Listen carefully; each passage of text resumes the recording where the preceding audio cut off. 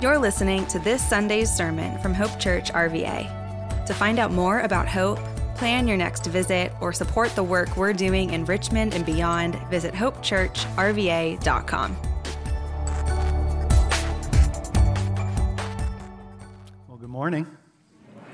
That was fun, isn't it? Just fantastic. My name's Matt. As Kyle said, it's so great to be with you this morning.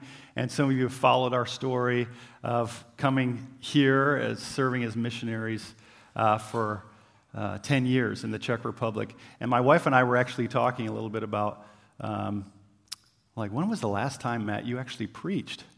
And I was like, well, what was that last time?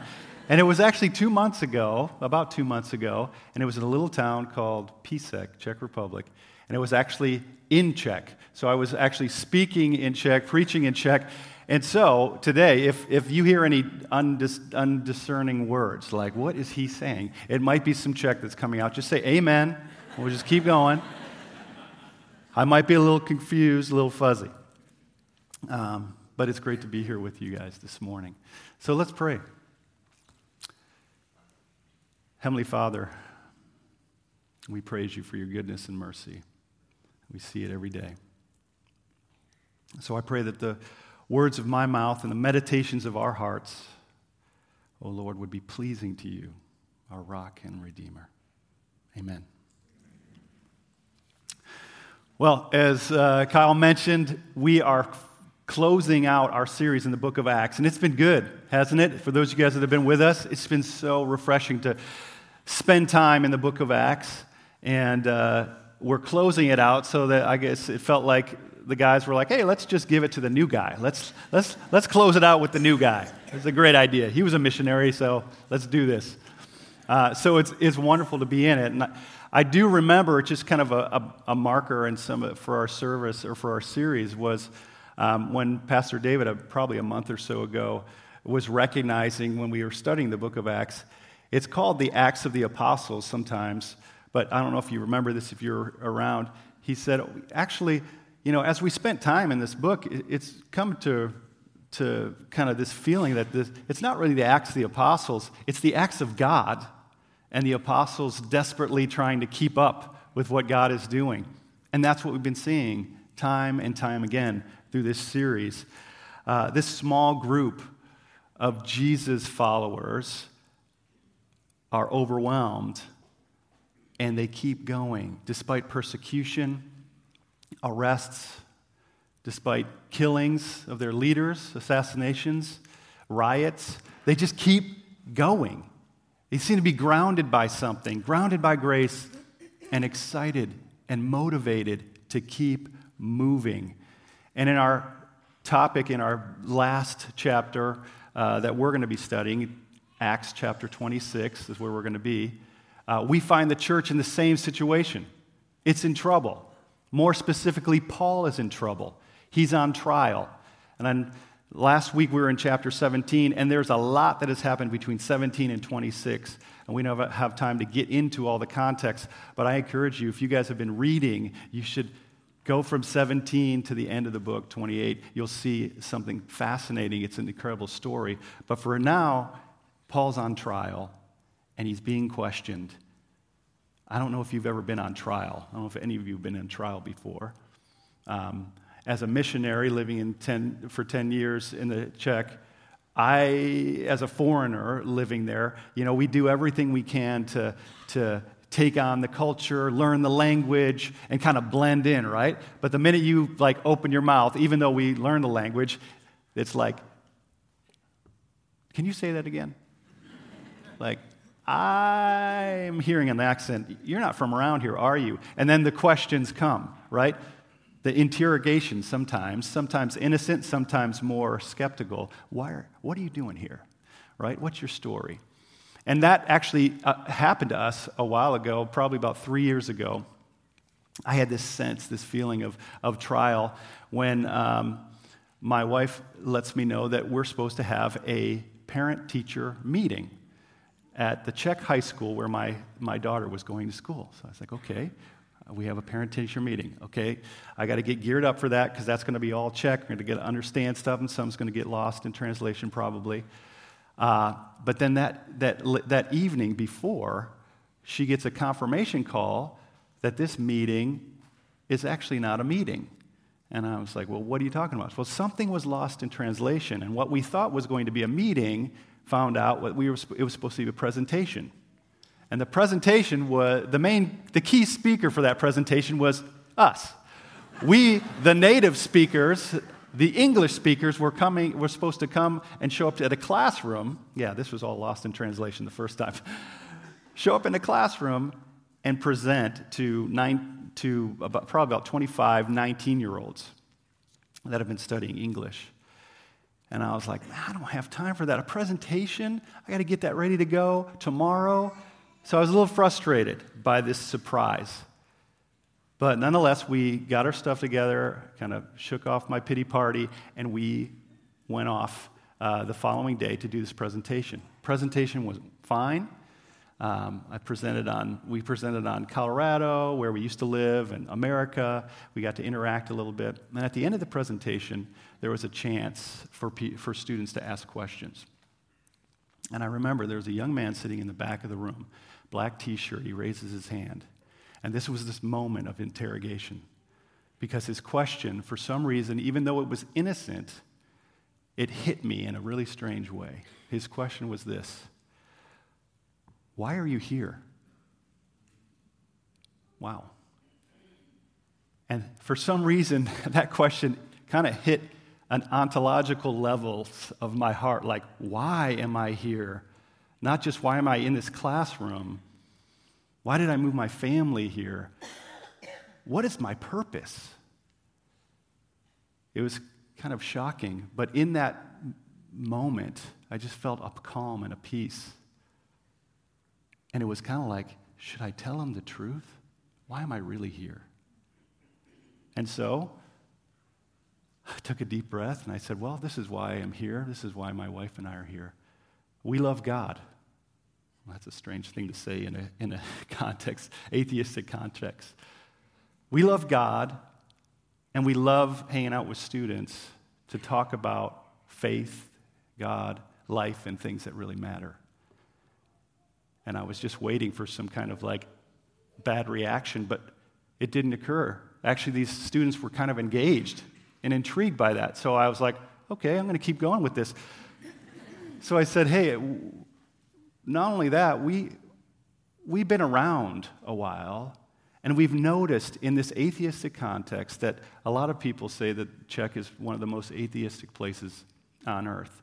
But as I've been talking to students and listening to people's story, it seems to me that most people just really don't know what they think and what they believe, and they're looking for something. And at that, I was like, for sure, someone's going to be upset. But actually, I looked around the room and there's some head bobbing. I was like, oh, wow, this is going way better than I thought. So I took another step further. I said, listen, if any of you would like to go out for a coffee or a drink or anything, I'd love to sit and listen to your story and talk about faith and God and things that matter. And then we moved on. And I thought that was the end of it. But then right after I was cleaning up the presentation, some girls came up to my wife and said, hey, we're going to a pub. We actually go every week. We go to this pub and just hang out for an hour. Would you come with us tonight? And I was like, my wife pulls me over and said, I hear about it. I was like, okay, I did say that I probably would buy something, and maybe they're trying to take advantage of me, but I'm going to go. And so we both went, and about 12, 13 students show up, and we talk, and we listen to their story, and we talk about God. And from that little meeting, we invite them to our house, and they come, and they talk more about God and faith. And from that little meeting, we just said, hey, have you guys, I know you don't believe in God, but have you ever read the Bible? I mean, do you know what you're rejecting? And they're like, no, we actually have never read the Bible. And so I said, do you want to? Yeah, that sounds cool. Let's do it. And from there came this beautiful progress and process of just opening up the scriptures and talking together from a mistake, right? Something I was frustrated about. But that moment came out of the question, this trial. What are you doing here? Why are you here? And I don't know if you've felt that in this American context and culture, that the world is asking, what's the deal with Christianity? Why is that? What is that? Maybe in your relationships, in your homes, in your work relationships, there's this sense of, like, what's the deal? This interrogation, this trial. I don't know if you feel that tension, but we're going to jump into that today in Acts 26. So get ready. If you brought a Bible, you can pull it out, or a phone. We're going to jump into Acts 26. And just to set the context here briefly, as I said, Paul's on trial, and he's on trial in a Roman court, and the guy in charge is Festus. He's a governor.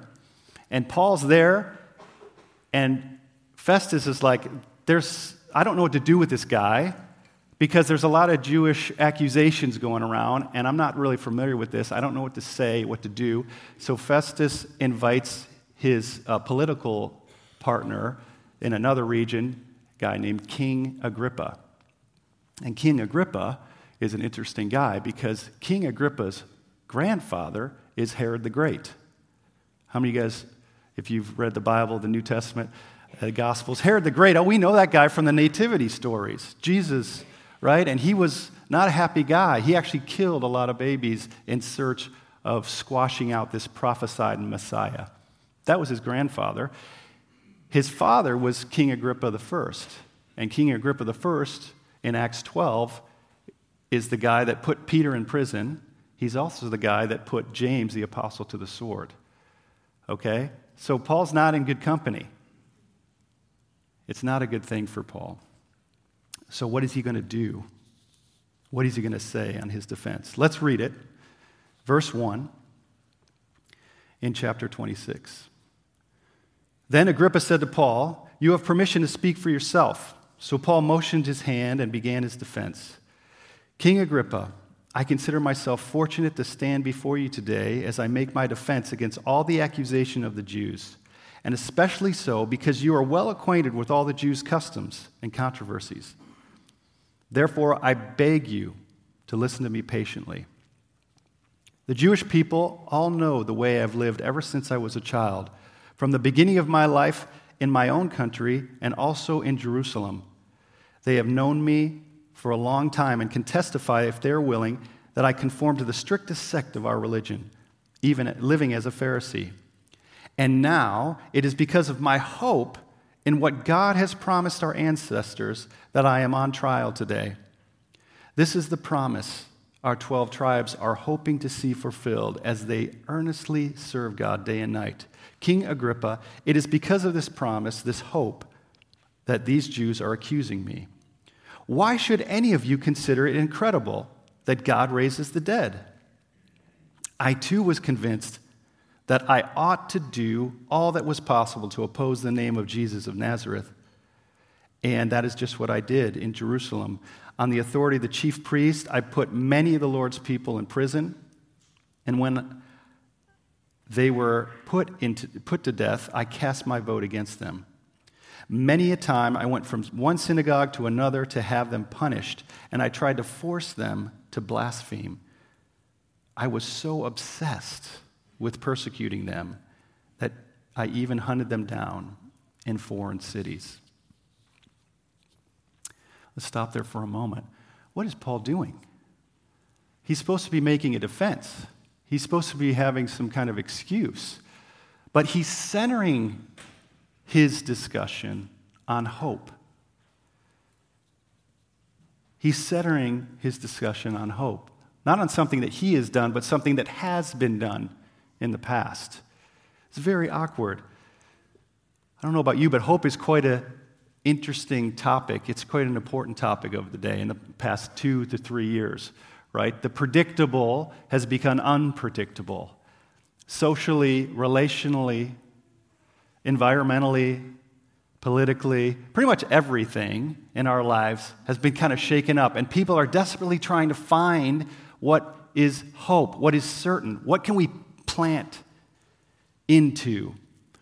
I came across an article just this week in the Harvard Business Review, and its title was this: Sustaining Hope in Uncertain Times. Even the Harvard guys are like, we need some hope. And this is how the article refers to what hope is. This is how hope is defined. Hope is the belief that the future will be better than the present, coupled with the belief that you have the power to make it so. There's a future out there, you just have to believe it'll be better, and you have that power to grasp onto that future. So the writer continues, he says, basically, you imagine that better future, you make a plan to get it, and maybe things don't go your way, but you keep going, you keep trying to grab that hope, that future. I think Paul probably had, before he knew Christ, probably had a little bit of this optimism. And it seems like it's optimistic, right? And optimism isn't a bad thing. How many of you guys are optimists? Some of you are optimists. The glass is half full. That's not a bad thing at all. That's not a bad thing. It's this sense of saying, hey, the future will be better. Let's hope for it. That's good. But Paul also had this optimistic sense before he knew Jesus, and it was kind of a religious optimism. It was kind of a religious optimism because you see in verse 9, he says, in his explanation, he says, I too was convinced that I ought to do all that was possible to oppose the name. I ought to. It's a religious optimism that says there's something out there, things will be better. I ought to try, I ought to attain, I ought to try harder, and I'll get that. And Paul was really good at it. He was insanely good at it.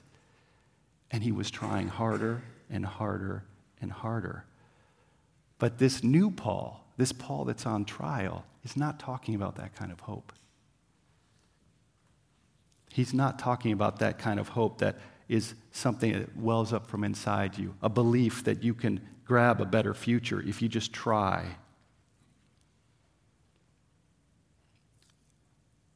Paul's hope isn't dictated by circumstances. See, it's a hope that's radically changed Paul's life.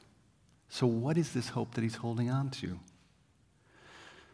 Let's continue to see what he has to say. Verse 12 says this. On one of these journeys, Paul says, I was going down to Damascus with the authority and commission of the chief priests.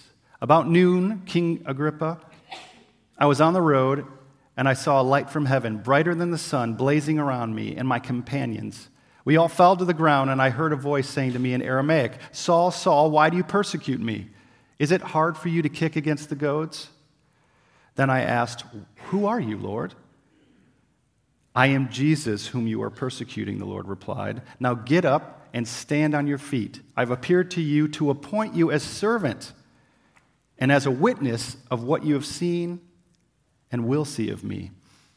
I will rescue you from your own people and the Gentiles, and I am sending you to them to open their eyes and to turn them from darkness to light, from the power of Satan to God, so that they may receive forgiveness of sins and a place among those who are sanctified by faith in me. So then, King Agrippa, I was not disobedient to the vision of heaven, first to those in Damascus, and then to those in Jerusalem and all Judea, and then to the Gentiles. I preached that they should repent and turn to God and demonstrate their repentance by their deeds. That is why some of the Jews seized me in the temple courts and tried to kill me. But God has helped me to this very day, so I stand here and testify to small and great alike. I am saying nothing beyond what the prophets and Moses said would happen, that the Messiah would suffer, and as the first to rise from the dead, would bring the message of light to his own people and to the Gentiles. This is incredible that Paul is actually pointing out something personal to him, something that caused radical change in his life. This hope that he's bringing everyone's attention to was rooted and grounded him in grace. See, Paul says he's experienced this. He was literally in darkness. And in his own testimony, he says he was so obsessed with pursuing and living this life of religious optimism and squashing out this Jesus movement. He was mad, and now he's clear-headed. He was murderous, and now his whole posture has changed. This is something that he's experienced personally. It's something that has rocked him to the core. And we get a picture of this in one of his personal letters to a young man named Timothy, who he spent a lot of time with. This is a little later from this trial. You see, Paul wrote, as you know, many letters to the churches, but some of the letters he wrote to individuals. And you could get a window in what Paul is experiencing, what he feels about this experience of grace that he met personally with Jesus. He says this in 1 Timothy 1:12-16.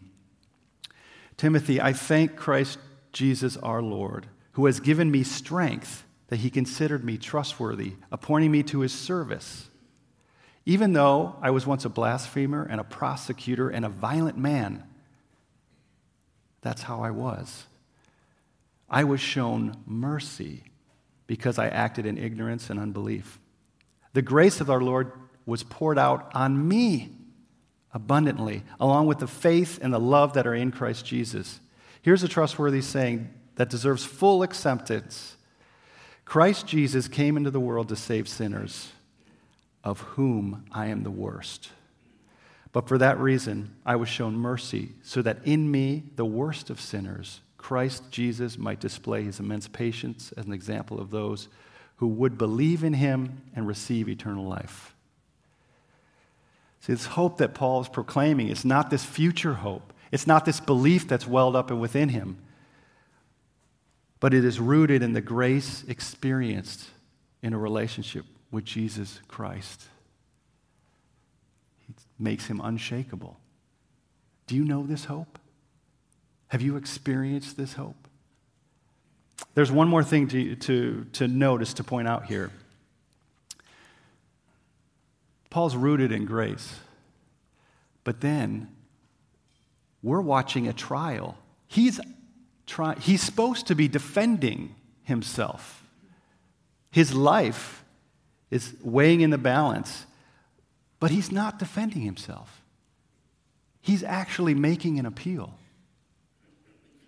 It's fascinating to me that Paul is not trying to work the crowd, not trying to convince anyone of anything but this: Jesus Christ, our hope. We get a little picture of Paul's perspective as he's going into this trial in Acts 20. He's talking to some friends in Ephesus before he's headed to Jerusalem, expecting that he'll be imprisoned or he'll get into some trouble. This is what he says in Acts 20, verse 21. He says to his friends, "You know that I have not hesitated to preach anything that would be helpful to you, but have taught you publicly from house to house and from house to house. I have declared both to the Jews and the Greeks that they must turn to God in repentance and have faith in our Lord Jesus. And now, compelled by the Spirit, I'm going to Jerusalem, not knowing what will happen to me there. I only know that in every city the Holy Spirit warns me that prison and hardships are facing me. However, I consider my life worth nothing to me. My only aim is to finish the race and complete the task the Lord Jesus has given me, the task of testifying to the good news of God's grace." See, this hope that is grounded in His grace is moving him, changing his posture, because the promise and the hope that he's holding on to is something that was rooted in history. Jesus Christ was not crucified in the corner. It's not some philosophy or some idea. Many of you have gone to Israel. Some of you are planning to go to Israel. We're going to the historical places to see where these events actually took place. So Paul is not even concerned. He doesn't know what the future will bring, but he's rooted. And now his heart has changed to where at the end of his speech, we don't have time to get into or to read, he actually offers this hope to King Agrippa in verse 27. He says to him, do you even believe this? Would you believe this? See, Paul's hope is motivating him, rooted in grace, and moving him to share that grace with others, to be on mission. That's what hope does. That's what true hope, certain hope, is for him. What is this kind of hope? Do you know this kind of hope that centers you despite the unpredictable situations that life has for you? Do you know this hope that is personal, that is experienced through the relationship with Jesus Christ? How would you describe it? This is my best shot at describing this kind of hope. It is a hope that is gritty, that is real, authentic, certain, joyful, raw, grace-filled. It is a living hope. It is a hope that gives us the power to stand and take on everything that life and death throws at us. It is the resurrection hope that is centered on the reality of Jesus Christ, his life, his death, and his resurrection. This is why one commentator said this. He said, the defining moment for all human history, it is history, and for every individual, it is personal, is the resurrection of Jesus Christ. So we stand in the trial. If you're a follower of Jesus, Jesus says, you will be my witnesses. But what are we witnessing to? Some feeling, some optimistic, hopeful future? No. Our witness, our testifying. Why are we here? We're here because of the grace of God that has grounded us and moves us into mission. It is Jesus Christ who is our living hope. And the church is alive. We are the church alive because our King, the resurrected one, is alive. Amen? Let's pray. Heavenly Father, we praise you for being the King alive, the resurrected King that moves us into mission. But that power and that heart of mission is grounded in a grace that you, Father, loved sinners like us and sent your Son, Jesus Christ, to die in our place that we might receive this grace and share that grace with others. May it be so among us. In Jesus' name, amen.